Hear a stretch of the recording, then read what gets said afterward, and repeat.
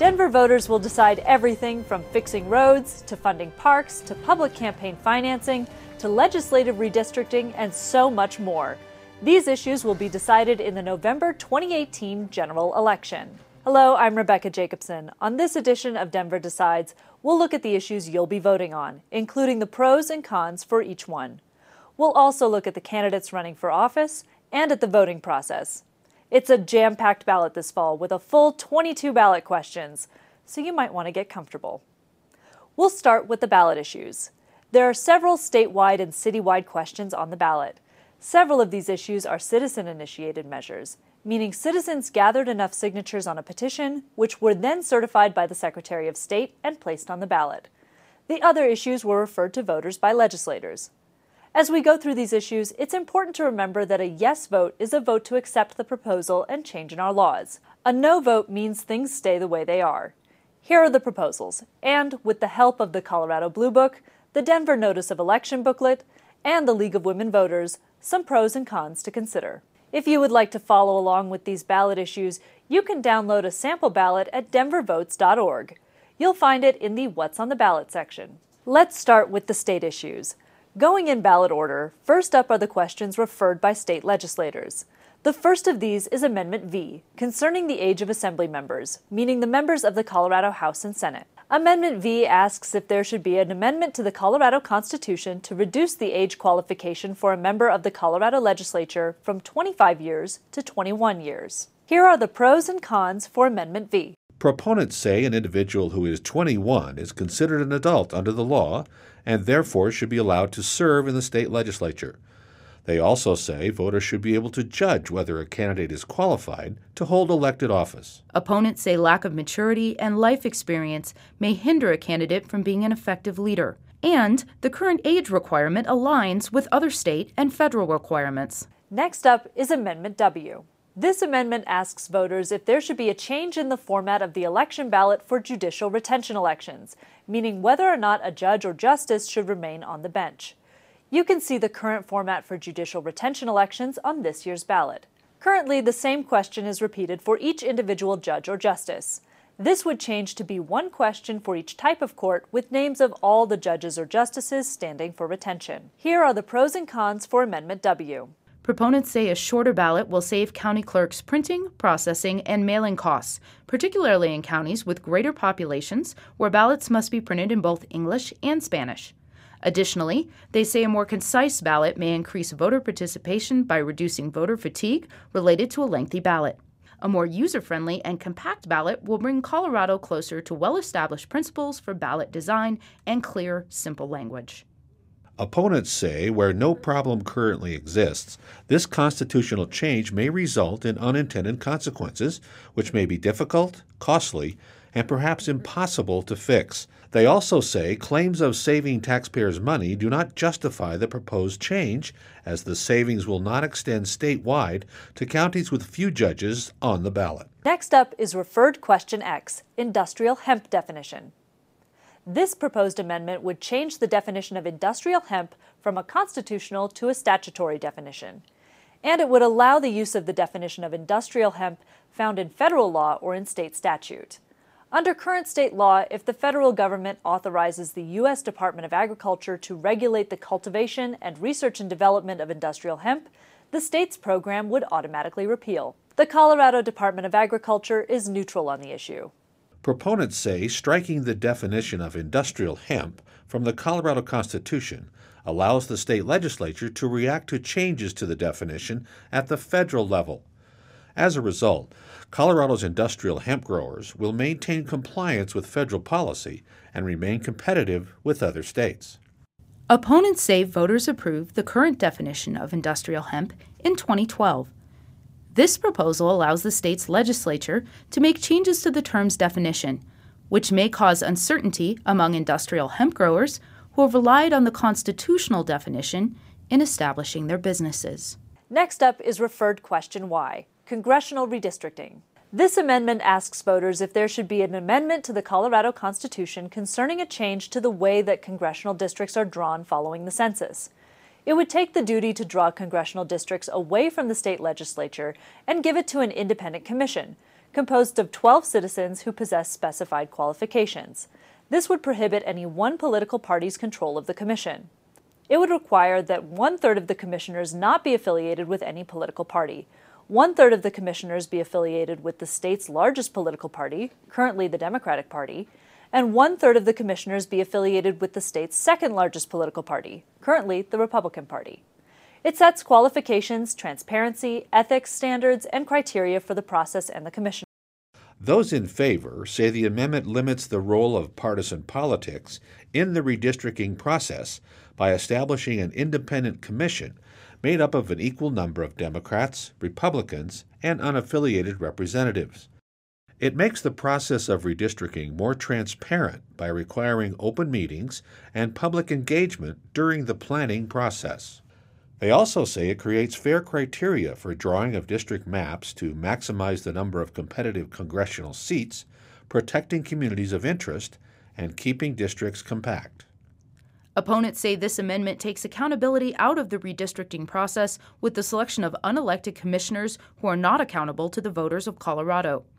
Finding enough qualified individuals to fill 2 commissions may be difficult. The selection process for commissioners is complex, and because half of the members are selected randomly, it may prevent qualified, experienced individuals from becoming commissioners. They also say the criteria may be difficult to apply objectively, as there could be broad definitions of communities of interest and competitive districts. Next up is Referred Question Z, which is legislative redistricting. Referred Question Z proposes a change to the manner in which State Senate and State House of Representatives districts are drawn. As with Amendment Y, there would be a commission of 12 members to do the redistricting. 1/3 of the commissioners would not be affiliated with any political party.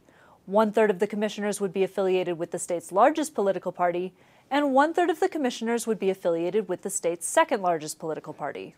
Those in favor of Referred Question Z say this proposal limits the role of partisan politics in the redistricting process by establishing an independent commission made up of Democrats, Republicans, and unaffiliated voters.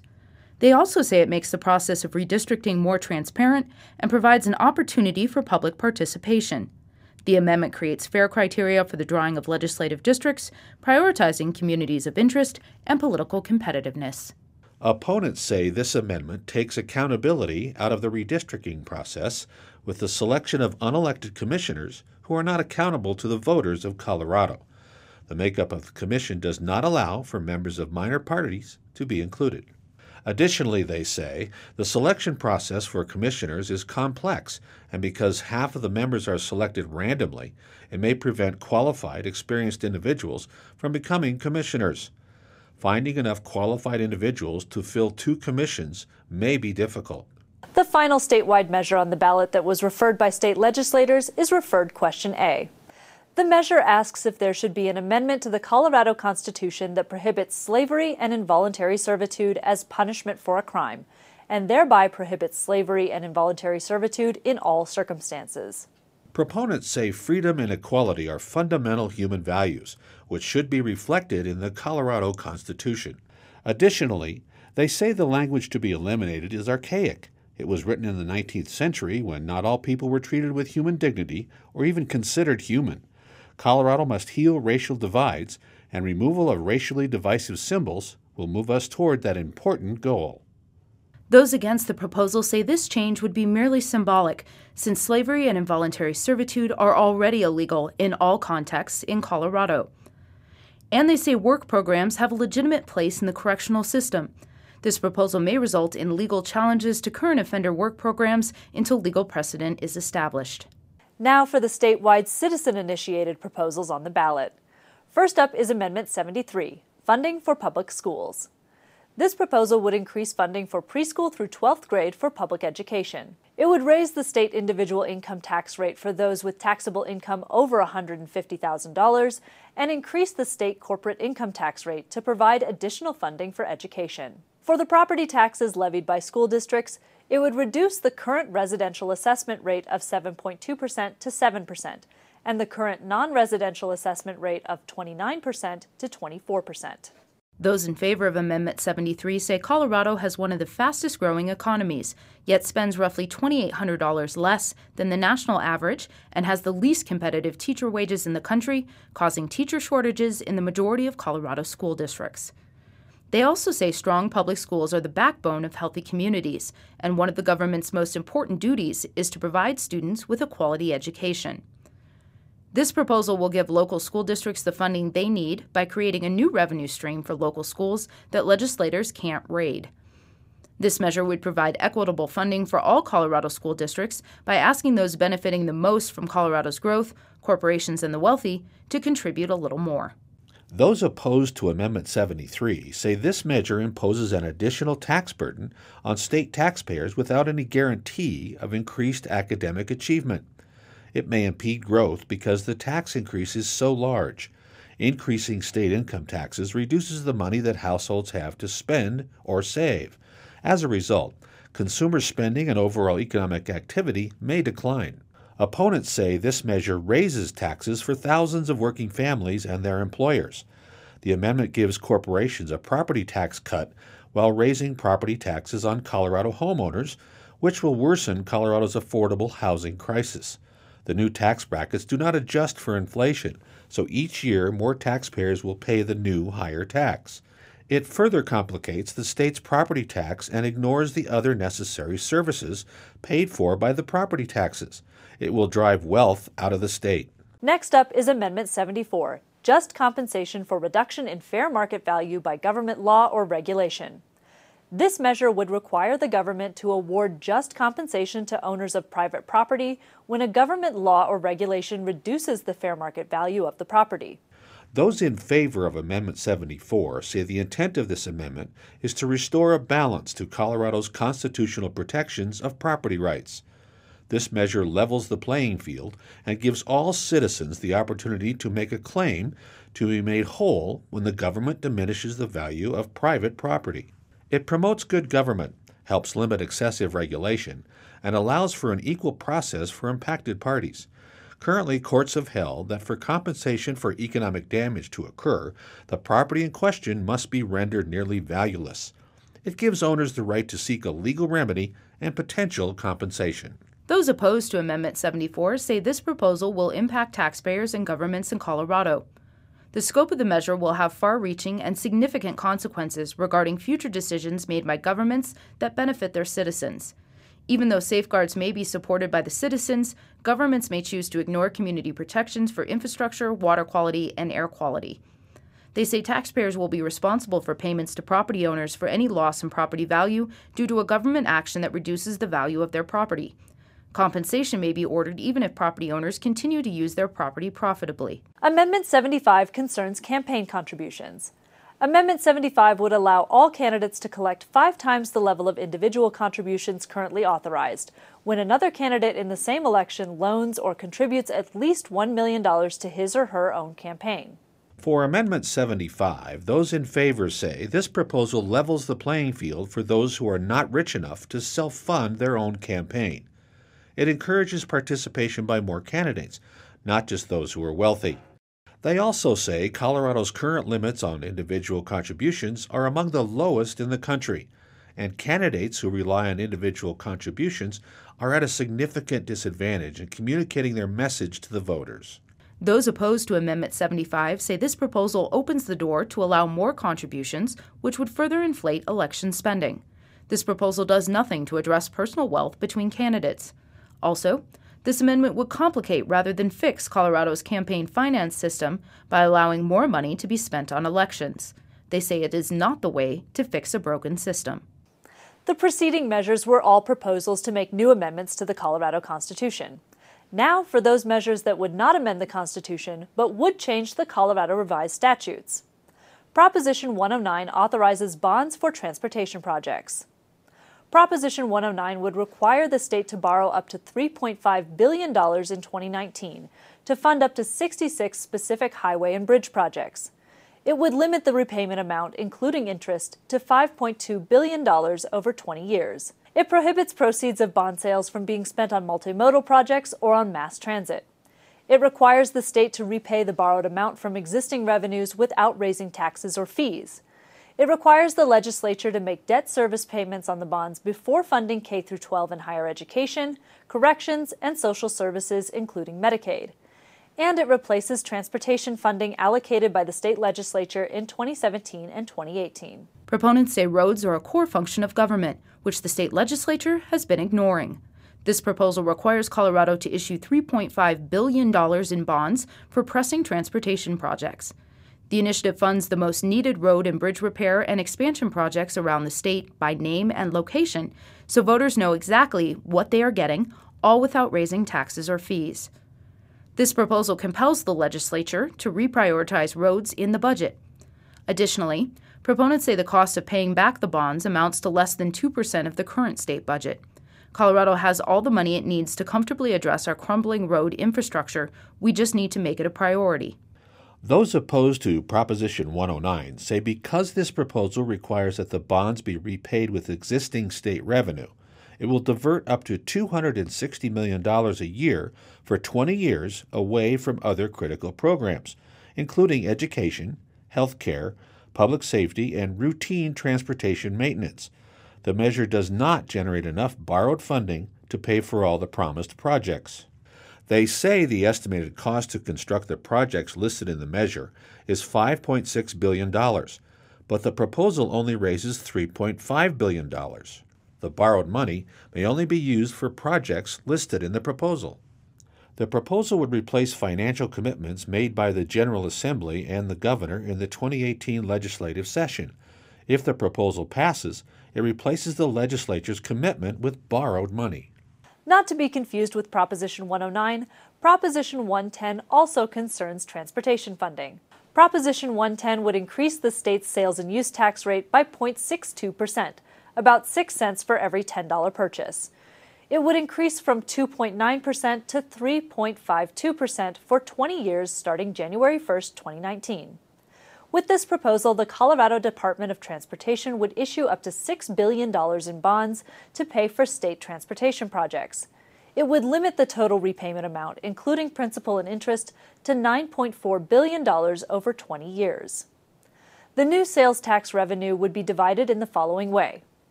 45% would fund state transportation projects and service the debt on the bond repayment. 40% would be split evenly between municipalities and counties for local government projects. And 15% would fund multimodal transportation projects, including mass transit, bike lanes, and pedestrian paths. Counties and municipalities would have to provide a 50% match for the amount they request from the fund for their multimodal projects. Those in favor of Proposition 110 say Colorado's highways are in poor condition and have not kept pace with the population growth. The state needs to invest immediately in roads, bridges, and multimodal transit, such as buses and bicycles, and walking improvements. This measure creates a guaranteed and sustainable source of transportation funding to address this crisis. New and dedicated revenue for transportation will allow the state to address statewide transportation needs without taking money away from other critical state programs, such as education and health care. They also say Colorado's transportation needs have gone unmet for decades.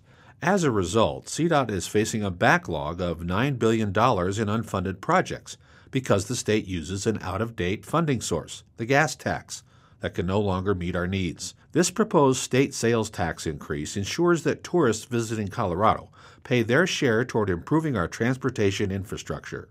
Those who oppose Proposition 110 say this proposal is a massive 21% state sales tax increase. Sales taxes are regressive, which means they hit poor and low-income Coloradans the hardest.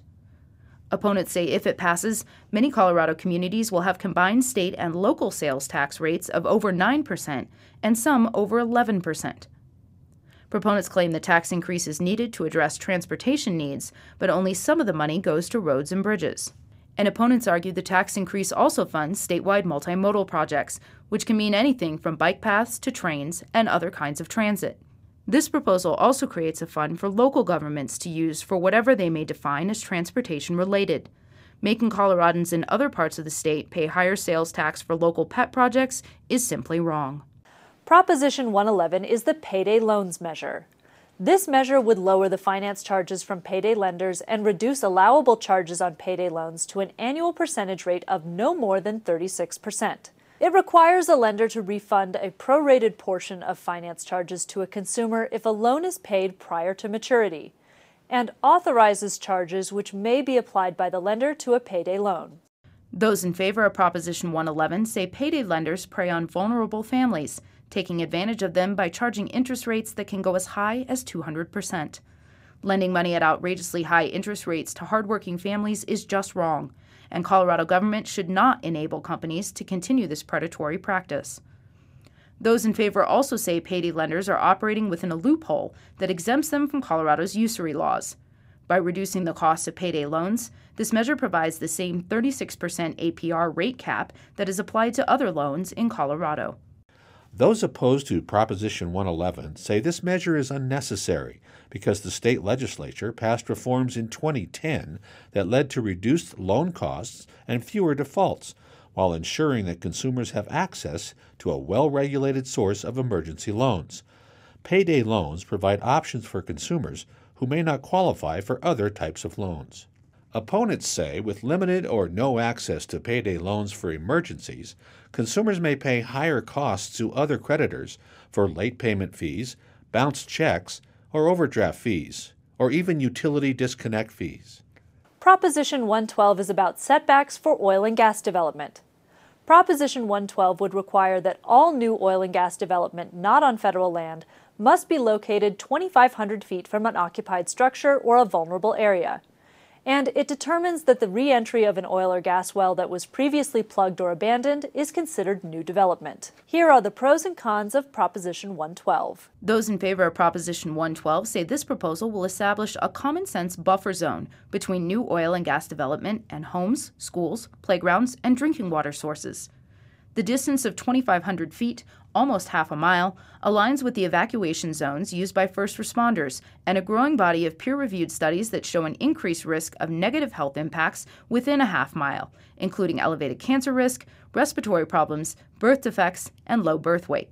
Additionally, they say this proposal will update Colorado's regulations to address new technologies and the scale of current drilling to protect our health, safety, and quality of life, with the inevitable harms associated with hydraulic fracturing near neighborhoods and our water. Those opposed to Proposition 112 say this measure is so extreme that it increases setbacks to 5 times the distance of what is currently required, which effectively bans oil and natural gas development in the state, costing tens of thousands of jobs and hundreds of millions of dollars in tax revenue. In fact, the setback would put 85% of the state off limits to new oil and gas development, according to the Colorado Oil and Gas Conservation Commission. They also say only 23% of the impacted jobs would be from the oil and gas sector. The remaining 77% of job losses would be in construction, healthcare, retail, real estate, hotel and food service, and local government, including teachers. Those are the state ballot questions. You can get more information on these issues from the Colorado Blue Book, which will be mailed to all registered voters. You can also download a copy at leg.colorado.gov/bluebook and learn more at the Secretary of State's website, sos.state.co.us. You can also get a copy of the League of Women Voters of Colorado's ballot issues booklet at libraries and other locations, or you can download it at their website, lwvcolorado.org. We'll be right back after a short break with the city ballot questions, plus information on the candidates and the voting process. Stay tuned. Welcome back to Denver Decides. Now for the city questions. Again, these are in ballot order, starting with the measures referred by our city legislators. First up is Referred Measure 2A, which concerns funding for parks.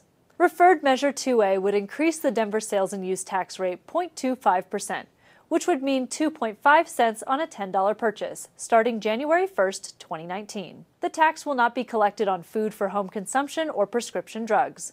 The money would be used for acquiring additional land for parks, trails, and open spaces, plus developing, improving, and maintaining new and existing parks, trails, and open space, including Denver's mountain parks. It will restore and protect waterways, rivers, canals, and streams, and be used to purchase, plant, and care for trees. Proponents of 2A say Denver's parks have been a key factor in the quality of life for each citizen and for the character of the city. Unfortunately, parks have been underfunded recently. Denver's ranking among comparable cities on the Park Score by the Trust for Public Land has dropped from 7th to 26th since 2014.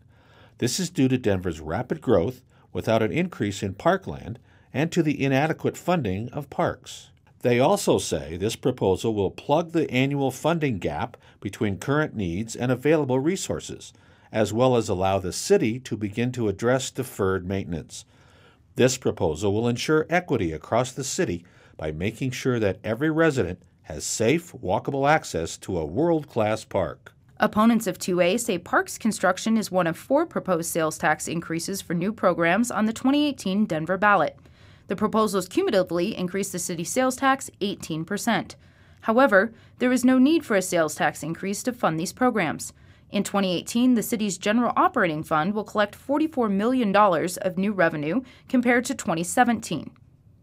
They also say next year, the city projects that $58 million of new revenues will be collected. Especially given the strong local economy, it is likely that $44 to $58 million of new tax revenue will also be collected in 2020. It would have been fiscally prudent for the City Council to allocate the new revenues to these 4 programs instead of raising the sales tax. Next up is Referred Measure 2B. It concerns getting measures on the ballot. Referred Measure 2B proposes a change in the number of valid signatures required to place an initiative or referendum on the ballot. Currently, the number of signatures required is a percentage of votes cast for mayor in the last election. Under this proposal, it would change to a percentage of active registered voters in Denver. The measure would also lengthen the amount of time during which City Council and the City Attorney must conduct review and comment for proposed initiatives. Proponents of 2B say tying the petition signature requirement to a percentage of votes cast for mayor resulted in large swings in the number of signatures required. Tying the signature requirement to the voting population will have a stabilizing effect on the signature requirement and will cause the requirement to grow with the city's population. No opposition comments were filed by the constitutional deadline. Referred Measure 2C is a police lateral hire charter change. Referred Measure 2C asks if the charter of the City and County of Denver be amended to promote greater flexibility in the hiring of lateral recruits for classified service in the Denver Police Department. Those in favor of this measure say it will provide pay equity related to police experience, thereby improving police department recruitment efforts to hire qualified officers from other police departments. They also say the vetting process remains the same to ensure that only qualified officers from other departments are hired. The vetting process involves testing, screening, and complete background investigations by the Civil Service Commission and a final employment selection by the Chief of Police and the Executive Director of Safety. No opposition comments were filed by the constitutional deadline. Referred Measure 2D would amend the number of appointments the clerk and recorder can make. The measure would require that the deputy clerk and recorder must be an at-will appointee of the clerk and recorder. It would also allow the clerk and recorder to appoint 2 additional at-will employees who will be exempt from the career service personnel system to serve in positions to be designated by the clerk and recorder. And it will eliminate the requirement that the director of elections must be an at-will appointee of the clerk and recorder. Proponents say having the flexibility to appoint up to 2 additional positions allows the clerk to address the office's changing needs and workload and to better serve customer needs. Having a director of elections who is an employee rather than an appointee means that the director of elections will be able to make decisions without political influence. They also say the current clerk and recorder is not seeking re-election and will not benefit from this amendment. No opposition comments were filed by the constitutional deadline. Next is Referred Measure 2E, Public Campaign Financing. This measure would ban corporations and other entities from donating directly to candidates and would lower contribution limits. It would create the Fair Elections Fund within the city's general fund, capped at $8 million per 4-year election cycle, appropriated by City Council and the Mayor. This would match donations of $50 or less at a ratio of 9-to-1 to candidates who voluntarily agree to raise money in lower amounts and take contributions only from those who contribute no more than $50 in the aggregate per year. Those in favor of Referred Measure 2E say if enacted, the ordinance would level the playing field in Denver campaigns and return to the bedrock of American value, one person, one vote. Denver currently has a grossly imbalanced system with corporations and business entities able to contribute directly to campaigns in local elections. They also say wherever publicly financed elections have been put in place, communities have seen greater participation, including higher voter turnout and a more diverse field of candidates running. The emphasis will shift to small dollar donors. In addition, proponents say the voluntary opt-in program is as strong an incentive as any publicly financed election system in the country, ensuring that candidates can do better by accepting lower limits and turning down special interest money. And they say Denver campaign finance law has previously had little or no teeth to it. Among the benefits of this proposal is that funding for the Fair Elections Fund also covers funding for additional staff to administer and oversee the program, which puts accountability measures in place and a funding apparatus to enforce the new laws. Opponents of 2E say funding politicians' campaigns is not a city taxpayer responsibility. Taxpayers may be funding campaigns of candidates with whom they fundamentally disagree.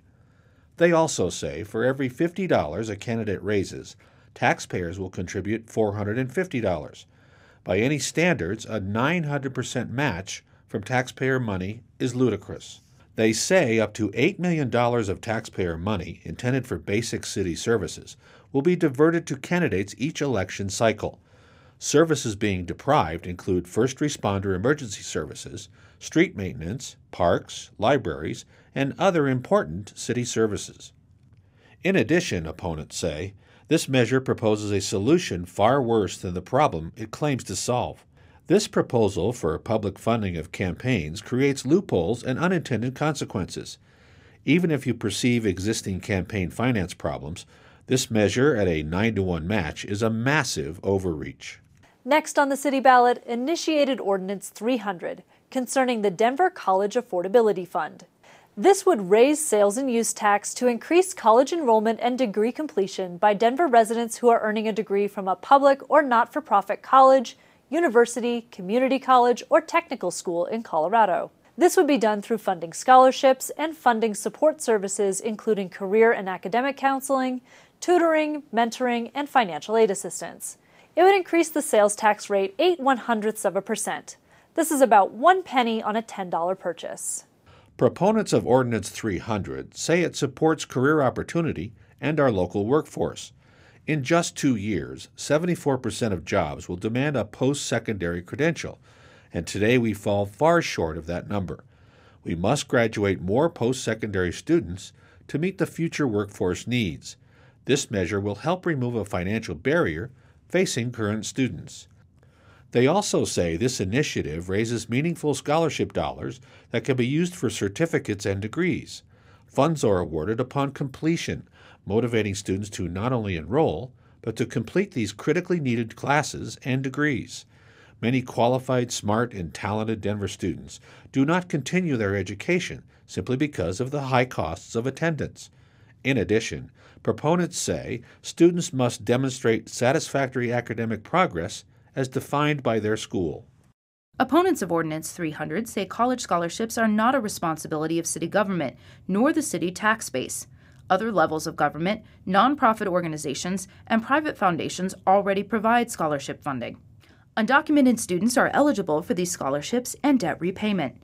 Recent state legislation expanded in-state tuition eligibility to many undocumented students. They also say rising college costs are the problem, but the city has no control over the costs of any public or private educational institution, nor does it audit those entities. In addition, local workforce arguments to promote this program misled the voter, as there is no requirement for graduates to work in Denver or Colorado. If the economy dips, Denver could struggle to provide basic city services. Its attention and tax base should not be diverted to new pass-through programs like this.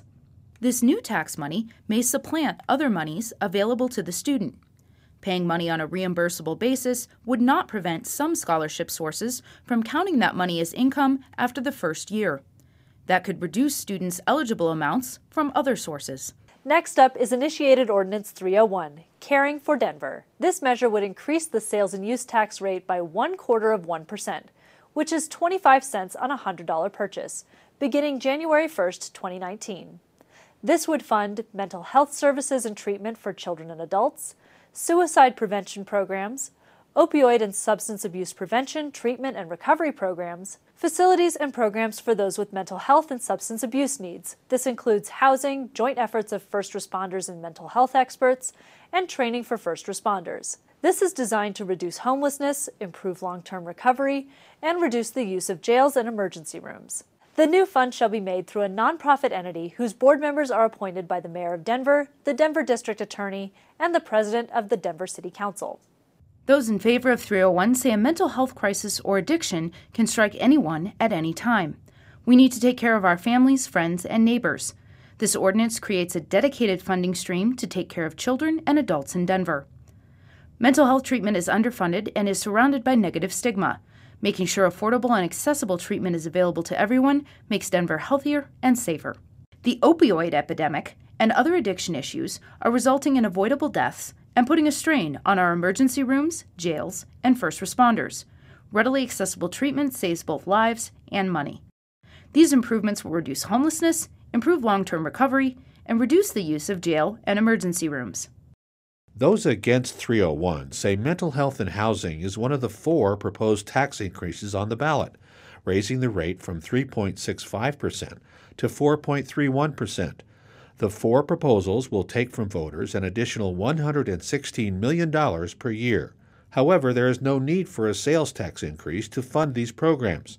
Next year, the city projects that $58 million of new revenues will be collected. Especially given the strong local economy, it would have been fiscally prudent for the City Council to allocate the new revenues to these 4 programs instead of raising the sales tax. They also say clearly, when the city is already collecting many millions of extra dollars each year, there is no need to increase the sales tax by 18%. Next on the ballot is Initiated Ordinance 302, concerning additional tax for the Healthy Food for Denver's Kids initiative. Initiated Ordinance 302 would provide healthy food and food-based education to Denver's kids, primarily low-income and at-risk youth.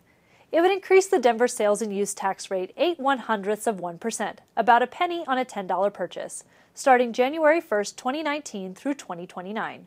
A Denver Food Commission would be established, with 13 commissioners to appropriate nonprofit and local governmental entities. Proponents of 302 say that by voting yes, Denverites can help ensure that kids have enough to eat while receiving hands-on education and health programs for farming, gardening, cooking, home economics, and healthy eating.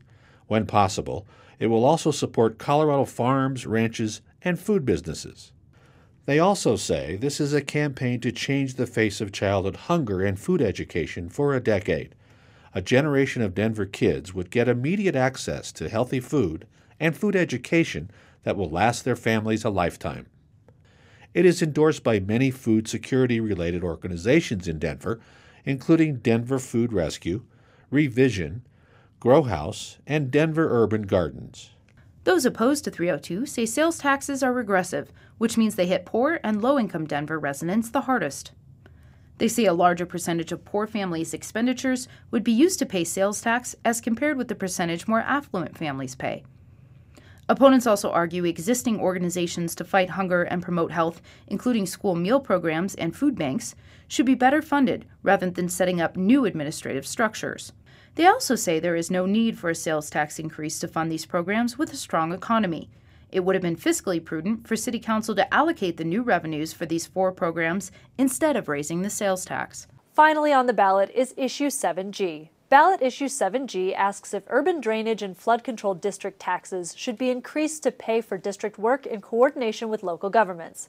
This includes maintaining early flood warning gauges to provide potential evacuation warnings, providing trails, wildlife habitat, and recreational access to residents by preserving thousands of acres of parks and open space in floodplain areas, which protect the environment and private property, and removing debris, garbage, and obstructions from streams, creeks, and rivers, resulting in reduced risk to the health and safety of residents, protecting property, and restoring natural beauty. This funding would come from an annual tax increase not to exceed $1.97 in 2019 for each $100,000 of actual residential valuation. The amount would be raised annually from a levy not to exceed 1.0 mils to pay for district work in coordination with local governments. Those in favor say the district has been the leading force preventing unwise growth in low-lying floodplains in the metro area. So instead of housing and industrial growth, those areas are now open space for public use and enjoyment while providing a safe buffer from high water. In its 50-year existence, The district has never asked voters for a tax increase. They also say Tabor constraints have reduced the mill levy to 0.56 mil over the past 26 years, causing deferral of $284 million in infrastructure construction. This initiative restores adequate funding through a tax for the important environmental goals of the district. Opponents argue that UDFCD's mill levy has been reduced from 1.0 mils authorized by the legislature to 0.56 mils, which means an annual decrease of $23 million.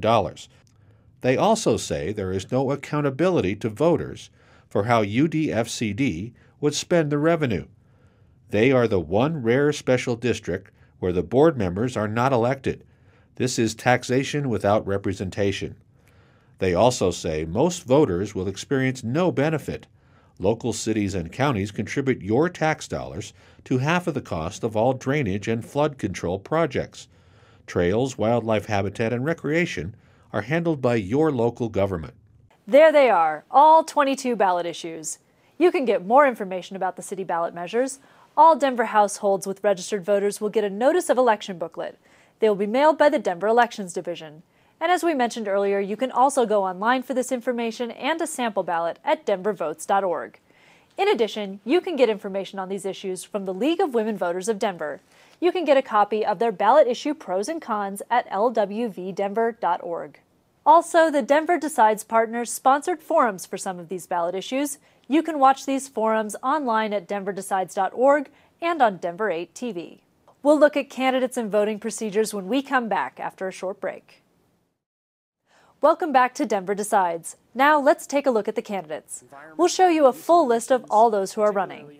The candidates for most of these offices were given the opportunity by our Denver Decides partners to introduce themselves to you and to participate in candidate forums. These introductory speeches and forums are available on Denver 8 TV. You can also view them and learn more about the candidates whenever it's convenient at denverdecides.org. The candidates we'll show you now are listed in ballot order. For representative to the 116th United States Congress, District 1, the choices are Republican Charles Casper Stockham, Democrat Diana DeGette, and Libertarian Ramon Anthony Doan. For governor and lieutenant governor, the choices are Jared Polis, Democrat, and running mate Diane Primavera, Walker Stapleton, Republican, and Lang Sias, Bill Hammonds, Unity Party of Colorado, along with Eric Bodenstab, and Scott Helker, Libertarian, with running mate Michelle Pogue. For the Secretary of State, the choices are for the Republicans, Wayne Williams, for the Democrats, Jenna Griswold, for the American Constitution Party, Amanda Campbell, and for approval voting, Blake Huber. Voters will have three choices for state treasurer: Brian Watson, Republican, Dave Young, Democrat, and Gerald F. Kilpatrick for the American Constitution Party. For Attorney General, the choices are Democrat Phil Weiser, Republican George Brockler, and Libertarian William F. Robinson III. For Regent of the University of Colorado at large, the choices are Leslie Smith, Democrat, Ken Montero, Republican, Christopher E. Otwell from the Unity Party, and James K. Trabert, Libertarian. For State Senator District 16 in the far southwest part of town, voters will choose between Tammy Story, Democrat, Republican Tim Neville, and Libertarian James Gilman. Voters in the southwest and south central part of Denver will make the choice for State Senator District 32 between Democrat Robert Rodriguez, Republican Mark Callender, and Independent Peter Lucas Smith. Voters in the northwest part of town will make the choice for State Senator District 34 between Julie Gonzalez, Democrat, and Gordon Alley, Republican. Voters will also pick their state house representatives in this fall election. In District 1, in the southwest part of town, the choices are Democrat Susan Lontine, Republican Alicia Padilla, and Libertarian Darrell Dingus. In District 2, in west and south central Denver, the candidate is Alec Garnett, Democrat. There is no Republican candidate for this office.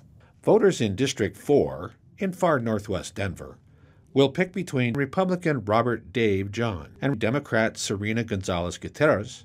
Voters in District 5, in west and north Denver, will have the choice between, from the Democratic Party, Alex Valdez. From the Republican Party, Catherine E. Whitney. And from the Libertarian Party, Rory Lamberton. The candidate in District 6 in Central and East Denver is Democrat Chris Hansen. Mr. Hansen is running unopposed. Voters in District 7 in far northeast Denver will decide between Republican J. Frank Kucera and Democrat James Rashad Coleman. The candidate in northeast Denver for District 8 is Democrat Leslie Harrod. There is no Republican candidate for this office. Finally, in District 9 in southeast Denver, the candidates are Emily Sirota for the Democrats and Bob Lane for the Republicans. As we mentioned, the Denver Decides Partners sponsored forums for many of these seats. Candidates were invited to participate. Some chose not to participate. You can see all of the forums online at denverdecides.org or watch on Denver 8 TV. You can get the schedule for the televised forums at denver8.tv. Here are the rest of the candidates on the ballot. For Regional Transportation District Director for District B, the candidates are Chris Martinez, Chantel Marie Lewis, and Joanne Keener-Rushka. For Regional Transportation District Director, District C, the candidates are Angie Rivera Malpiede, Bonnie Ernest Archuleta, Julia Stewart, Elliot Tipton. Finally on the ballot is judge retention. You will be asked whether or not to retain numerous judges in their offices. Here are the justices on the ballot at all judicial levels, along with some information to help you with your decision. To assist voters in evaluating these judges, the Colorado Office of Judicial Performance Evaluation was created by the Colorado General Assembly for the purpose of providing voters with fair, responsible, and constructive evaluations. Here are the judges on this November's ballot.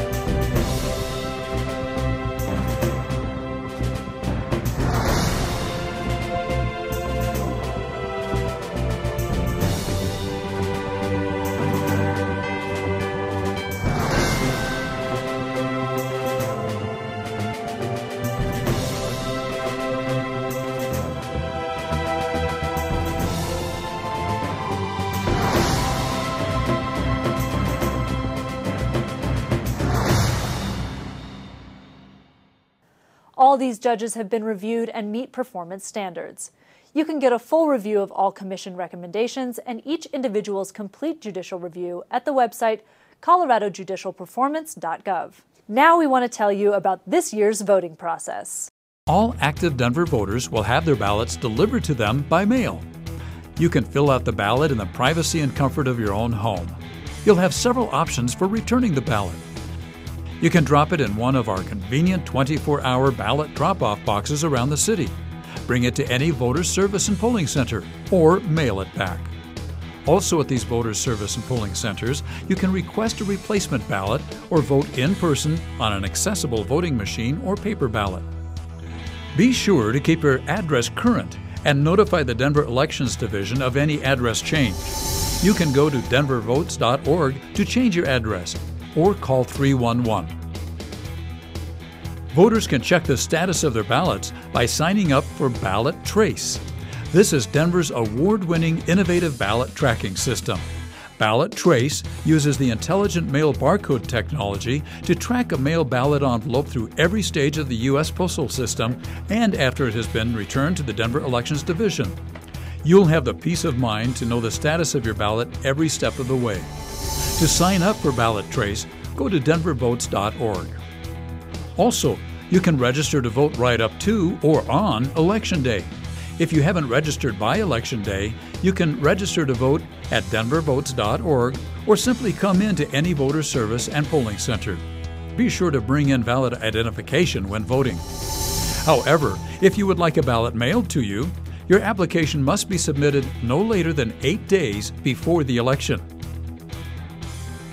Voter Service Center locations are shown here, indicated by stars. The red flags indicate 24-hour secure ballot drop-off locations. Additional voter information can be found on social media. Follow us on Twitter at Denver Elections.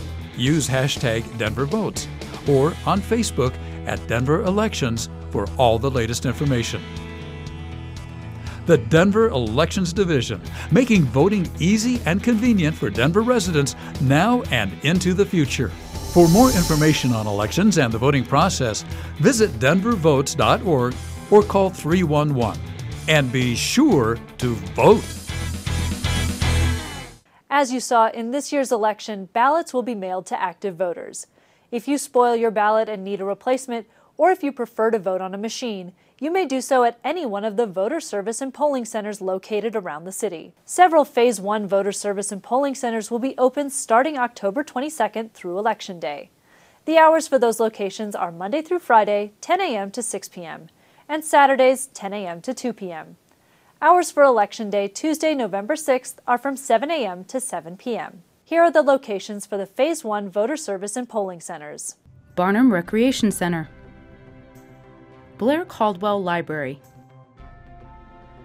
Central Park Recreation Center, Christ Church United Methodist, Christ Community Church,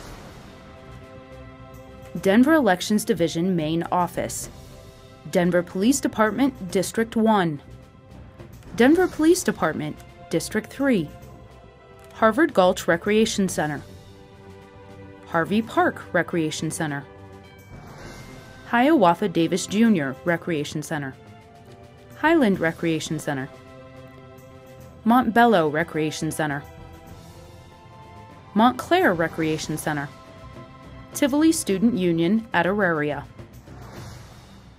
There are also extended hours at the Denver Election Division Voter Service and Polling Center. It will be open early. The expanded hours for the Denver Election Division can be seen online at denvervotes.org. There are also 7 Phase 2 and 7 Phase 3 voter service and polling centers which open closer to Election Day. Check the locations and hours for these online or in your Denver Notice of Election booklet. In addition, there is a mobile voting unit named Haul-In Votes. This mobile center has all the features of a regular voting center. Haul-In Votes will be at 6 locations for the election season. To find out where the mobile center will be, check the Denver Votes website at denvervotes.org. Additionally, there are numerous 24-hour ballot drop-off locations around the city. There are 28 in all. These boxes open October 15th and close on Election Day, November 6th at 7 p.m. They are open 24 hours a day, 7 days a week. You can find the drop-off locations at denvervotes.org or in your Notice of Election booklet. Also, most of the voter service and polling centers will have drive-through ballot drop-off. Clearly, the Denver Elections Division wants to give you many choices to turn in your ballot. They do expect a heavy turnout at their voter service and polling centers this year, so plan to vote early and skip the wait. If you have questions on the voting process, you can go to denvervotes.org or call 720-913-VOTE. That's 720-913-8683. You can go to denvervotes.org for more information. Additionally, you can visit the Denver Elections Division on Facebook/Denver Elections, or follow them on Twitter/Denver Elections, #DenverVotes. Again, registered voters will get a notice of elections in the mail with all the information about where to vote. You can also rest assured your ballot is safe and secure with the Denver Elections Division. All Colorado elections are required to undergo a risk-limiting audit to make sure all ballots were properly handled and counted. There was an extensive audit from the 2018 election, and Denver received a perfect score. You can also track your ballot every step of the way with Ballot Trace. It's an award-winning, innovative mail ballot tracking system developed for Denver's mail ballot voters. Sign up on denvervotes.org. Remember, in order for your vote to count, be sure your ballot arrives by 7 p.m. on Election Day. Thanks for watching, and be sure to exercise your right as an American and vote.